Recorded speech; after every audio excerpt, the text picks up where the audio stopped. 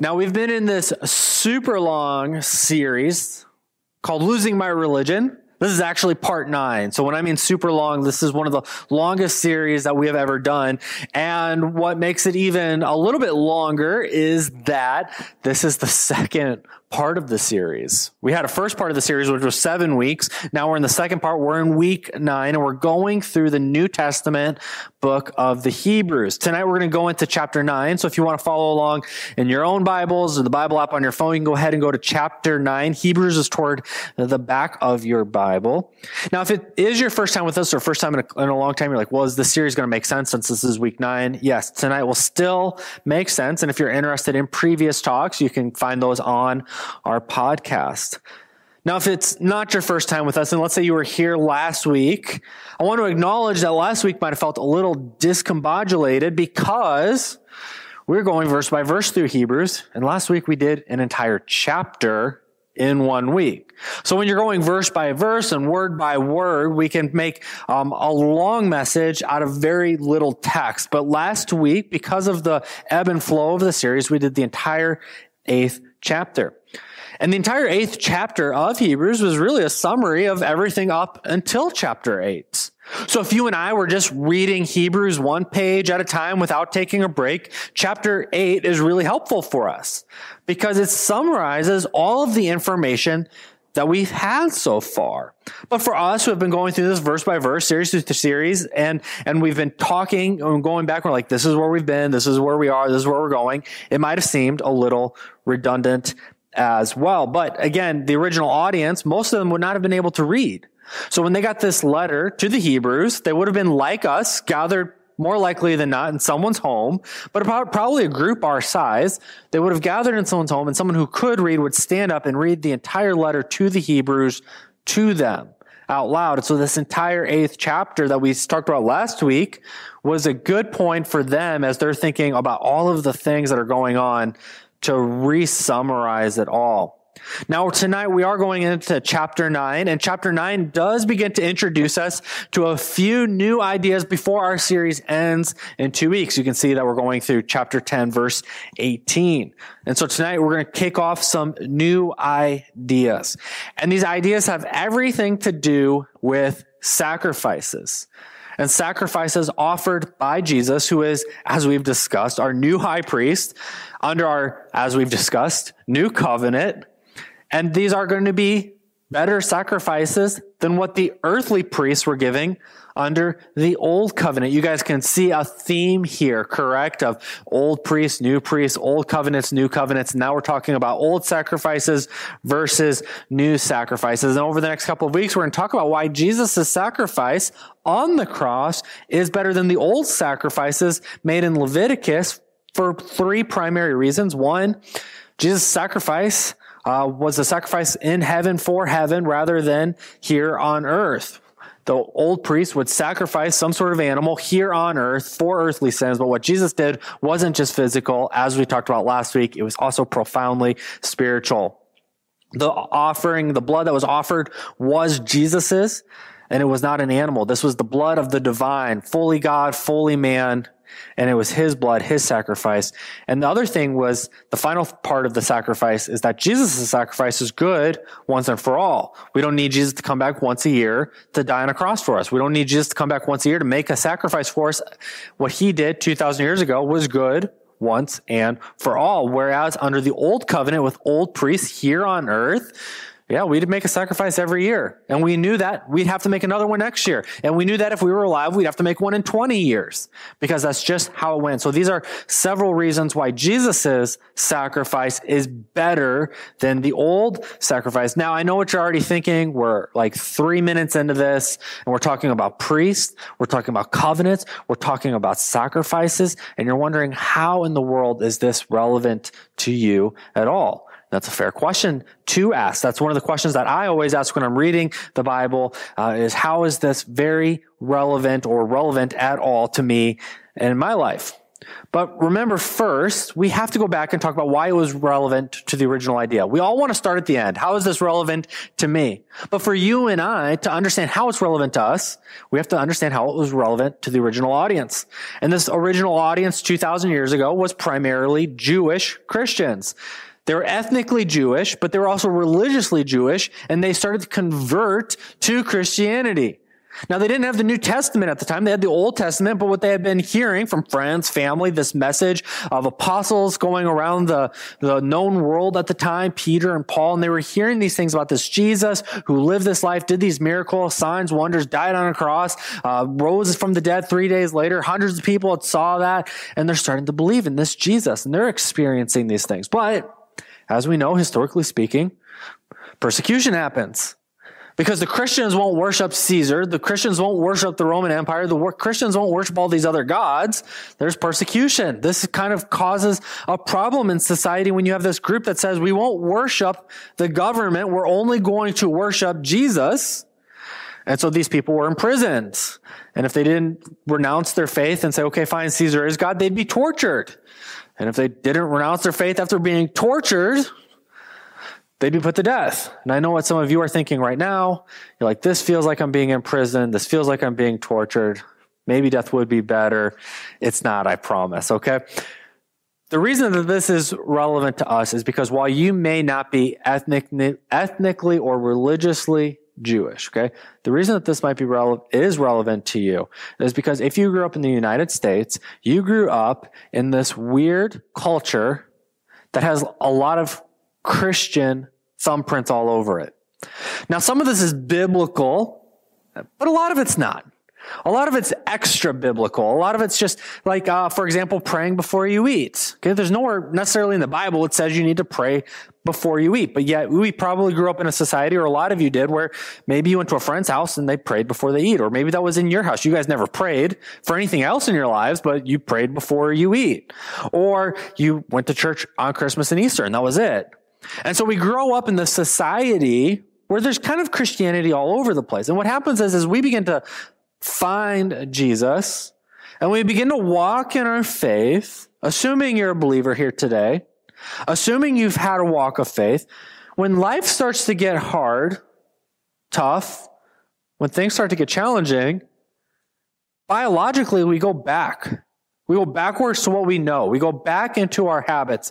For a long time, that would have kept you and I alive. If this was thousands or tens of thousands of years ago, this would have kept us alive, having these kind of habits to go back. When we're in a new environment, when things get tough, I got to go back to what I know because I know how to survive if I go back. This is not helpful at all when it comes to faith, because a lot of what we grew up with and around, like these first hearers would have had, it's not biblical. It's not correct. And so we need to continue to work to lose our religion so we can find the real life that Jesus offers us. And so that's why this whole series through Hebrews is relevant to you and I. Even though we may not be Jewish, we know what it's like to have religion creep in all around us, and that we can get distracted on that and to begin to go through legalistic type of stuff. And so again, today we're going to talk about sacrifice a little bit. We're getting into this. We're going to talk about earthly sanctuaries and guidelines or rules for worship. And that's all of this sets the stage for the final 2 weeks of this series. So beginning in verse 1 of Hebrews chapter 9, we read, "The first covenant between God and Israel had regulations for worship and a place of worship here on earth. There were 2 rooms in that tabernacle, and in the first room were a lampstand, a table, and sacred loaves of bread on the table. This room was called the holy place. Then there was a curtain, and behind the curtain was a second room. And the second room was called the most holy place." They were very creative with their names back then. We got the holy place and we got the most holy place.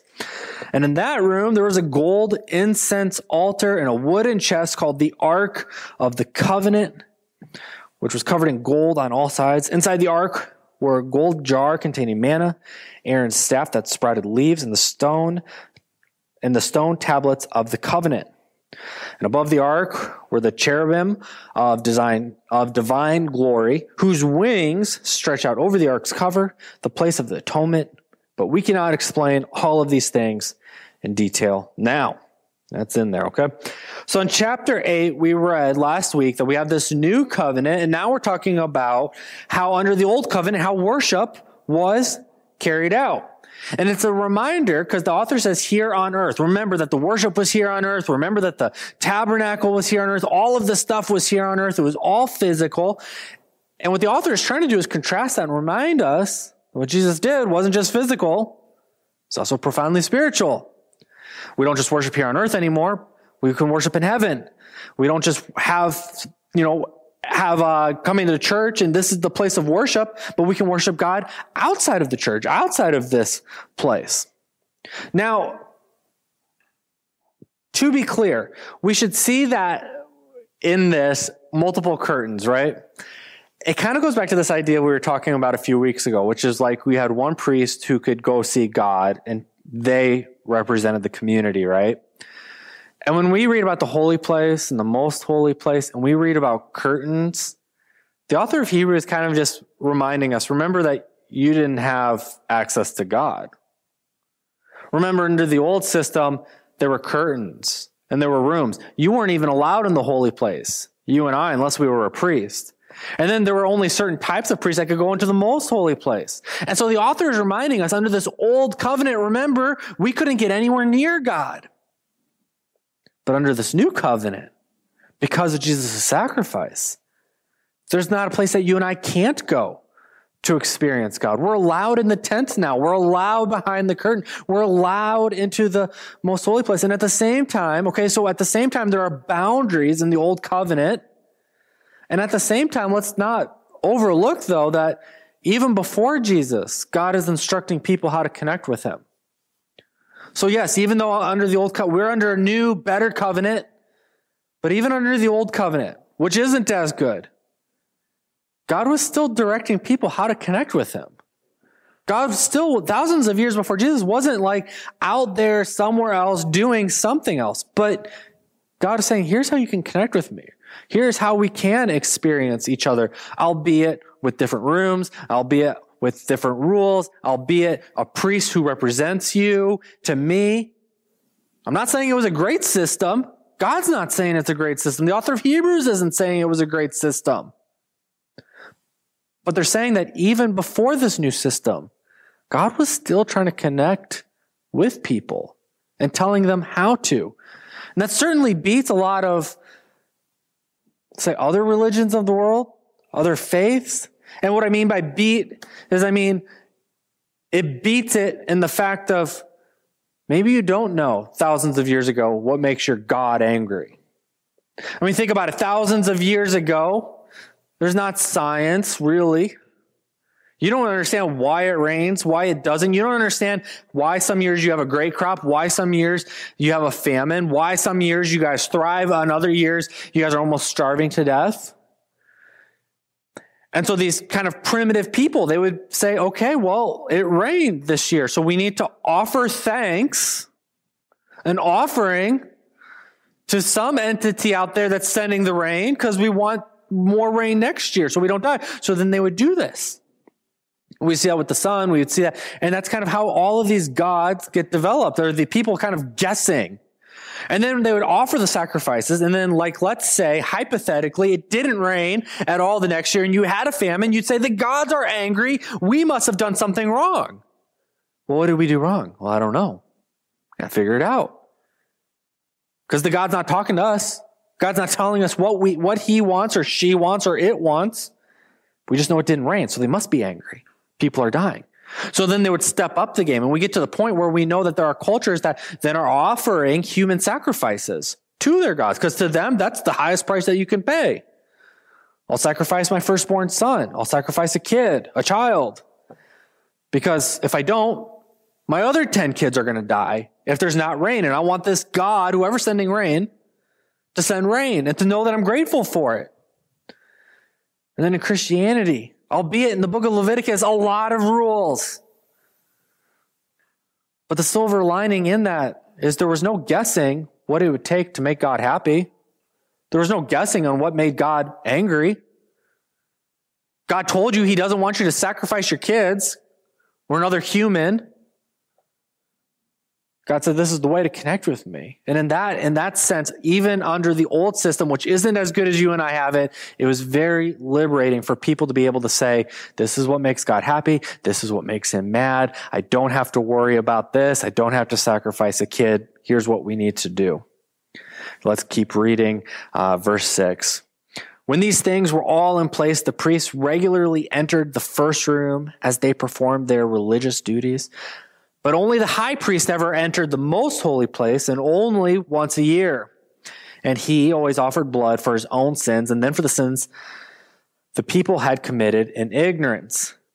By these regulations, the Holy Spirit revealed that the entrance of the most holy place was not freely open as long as the tabernacle and the system it represented were still in use. This is an illustration pointing toward the present time, for the gifts and sacrifices that the priests offer are not able to cleanse the consciousnesses of the people who bring them. For that old system deals with only food and drink and various cleansing ceremonies. Physical regulations that were in effect only until a better system could be established. So a few things here. We're again clarifying multiple rooms in the tabernacle, and only some priests could go into one room, and only the high priest could go into the most holy place, and you probably weren't going to be invited to either unless your dad, your grandpa, or you were in the line of Levi. And so that was it. And they would offer sacrifices, and notice there was even a sacrifice for the sins committed in ignorance. So again, going back to this idea of, are the gods angry? God says, I can give you a little bit more peace of mind. We'll even have a sacrifice for the sins that you didn't know you committed. Something we talk about all the time here at our church is that we've all hurt people, whether we know it or not, whether we meant it or not. We've all contributed to the brokenness of the world with the things we've said or the things we've done. And I think that that's a little horrifying sometimes, that maybe I did say something that hurt someone and I didn't realize it, or I did something that hurt someone and I didn't realize it. What do I do with that guilt? Well, even under the old covenant, God said, there is a sacrifice that we will make for all of those things that you don't even know to make you right again. Now, it's interesting that the Holy Spirit is mentioned here, and the author of Hebrews says that the Holy Spirit used the tabernacle and the system of worship to show us how much better our covenant is today. Another idea we've been talking about a lot. We say, okay, we're not under the Levitical law anymore. Does that mean we just throw the entire Old Testament out? Can we rip out 2/3 of our Bible and throw it away because we only need the New Testament? And even right now, the author is saying, no, don't do that. No, you are not under Levitical law. There's no going to be animal sacrifices. You can all experience God. But the Holy Spirit used this old system to show you how much better the system you have today is. So while you and I are not under the weight of Levitical law, of this old covenant, of bringing in sacrifices, of memorizing 600 rules, God says that the Holy Spirit uses that to show us just how good we have it today. And that's awesome news. That is good news. So we don't throw it out. We read it and we say, look at God moving throughout history to the point of where we are today. Now, that word for conscious is a Greek word that means so much more than our word for conscious means. Like right now, you're semi-conscious, right? It's late, it's getting dark earlier. It might be a little warm in the room. You're getting kind of cozy. The pews are a little rough, but that's okay. So you're semi-conscious here. And so in our language, it's like you're conscious, you're awake, you're unconscious, you're not awake. But in this word, consciousness meant a whole lot more. It did go to this idea of feeling shame and feeling guilt. It had a lot to do with who we are as people. And so what the author is saying is, under the old covenant, we could make sacrifices, but those sacrifices wouldn't cleanse our consciousness. It wouldn't cleanse how we feel about guilt and shame. So you did do something wrong 10,000 years ago. You got angry and you killed someone. You got angry and you stole something. You got hurt and you did something. Well, yes, you could go and make a sacrifice and God would forgive you. We read that in the Levitical law. But it didn't take away the guilt that you felt for that. You'd still feel guilty or ashamed, still feel bothered. In our modern society, we would say you probably still feel the trauma of it. You will recover from the crisis the rest of your life. PTSD, we use terms like that in our society today, but those were just things that you would have had to have just carried with you, because there were not going to be sacrifices that could say that it's fine, you're forgiven, and let that weight come off your shoulders. But under the new covenant and under the new sacrifice, every part of us is cleansed. Every part. So yes, even like in the Old Testament, we would have had the forgiveness of sins, no matter how bad of a thing that you did or you think you did. But under the new covenant, we're told, God says, you're forgiven of that. And this also cleanses your conscience. So when we feel ashamed, when we feel guilty, that might be your voice in your head. That might even be principalities and powers of darkness, demons speaking to you. Might be the voice of your parents, the voice of your children, the voice of your friends who keep holding it over your head. There was that one time. Do you remember? Of course I remember. You won't let me forget. But God says under this new system that with Him, it's fine. With Him, you're covered. And so in these moments when we're feeling ashamed or guilty about that thing we said, about the thing we did, or the thing we didn't do, or the thing that we didn't say, because sometimes regret can be in the things that we didn't do, and sometimes regret can be the things done to us. God says under this new system, this new sacrifice, because of what Jesus did, we don't have to feel ashamed and guilty. Our consciousness is cleansed. And so if you feel ashamed, guilty, something done, something not done, that might be you, but it's not God. God's offering you complete forgiveness and cleansing. So the challenge for us tonight, as we're thinking about what do we do with all of this, we have this new system, this new covenant, everything, better sacrifices. What do we need to do? Well, we need to orient our lives around worship. We need to orient our lives around worship. Paul writes in Romans, so here's what I want you to do, God helping you. Take your everyday, ordinary life, your sleeping, eating, going to work, and walking around life, and place it before God as an offering. Embracing what God does for you is the best thing you can do for Him. Don't become so well adjusted to your culture that you fit into it without even thinking. Instead, fix your attention on God. You'll be changed from the inside out. Readily recognize what He wants from you and quickly respond to it. Unlike the culture around you, always dragging you down to its level of immaturity, God brings the best out of you, develops well-formed maturity in you. To lose our religion means to orient my life around worship. Now, oftentimes in our society, talking about religious traditions of the past, when you hear the word worship, you might think of a type of music that's played on a station like K-Love, the type of music we played before we started our gathering here today, or part of our gathering, we play worship music. You might think of the person who is singing as the worship leader. That's cultural, and it's not a biblical understanding of worship. So at our church, we've tried to call Marby, she's not here with us tonight, but we've tried to call Marby our band leader. Marby leads our band. We call our band a band and not a worship team. Why? Because we don't want to contribute and perpetuate to a poor and shallow understanding of what worship is. Worship is not a genre of music, and worship isn't just what happens in here. Worship certainly includes the band, it includes the music, but worship includes this message and the talk. It includes prayer. It includes communion. It includes buying Christmas presents for kids. It includes volunteering. It includes being baptized. A biblical understanding of worship, as Paul writes it, is every single part of you, every waking minute, every breath you take, offer that, in the language that we're using in Hebrews, as a sacrifice to God. Have you ever thought that the clothes you put on when you wake up in the morning is an act of worship? It doesn't have to be an act of worship, I guess. But Paul is saying, think about every act of your life as an act of worship. Have you ever thought about the food you eat being an act of worship? or it not being an act of worship. How you take care of yourself physically, an act of worship or not. How you take care of yourself emotionally and mentally is an act of worship, or it's not.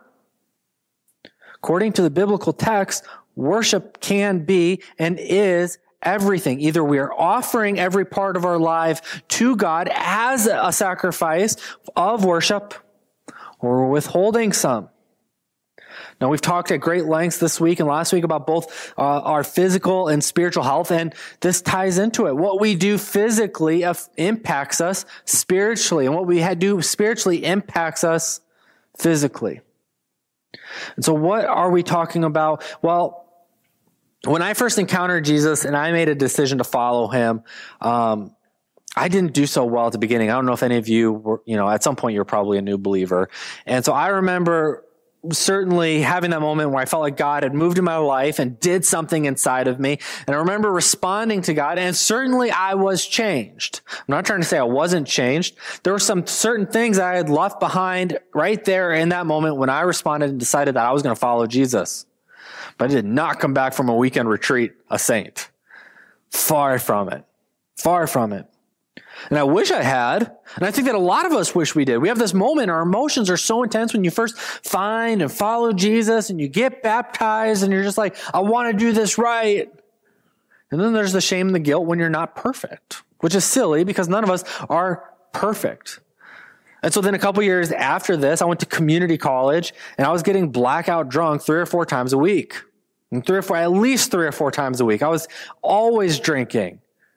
And I was drinking to the point where I was like binge drinking, and I would be waking up places. We didn't live in a big city. I'd be waking up in places I didn't know where I was at. I would walk out the front door of wherever I woke up, and I'd look up because I was trying to find, there was one tall building in our town, and I could at least get the bearings of where I sort of was. This was before everyone had an iPhone, so there was no Google Map my location, okay?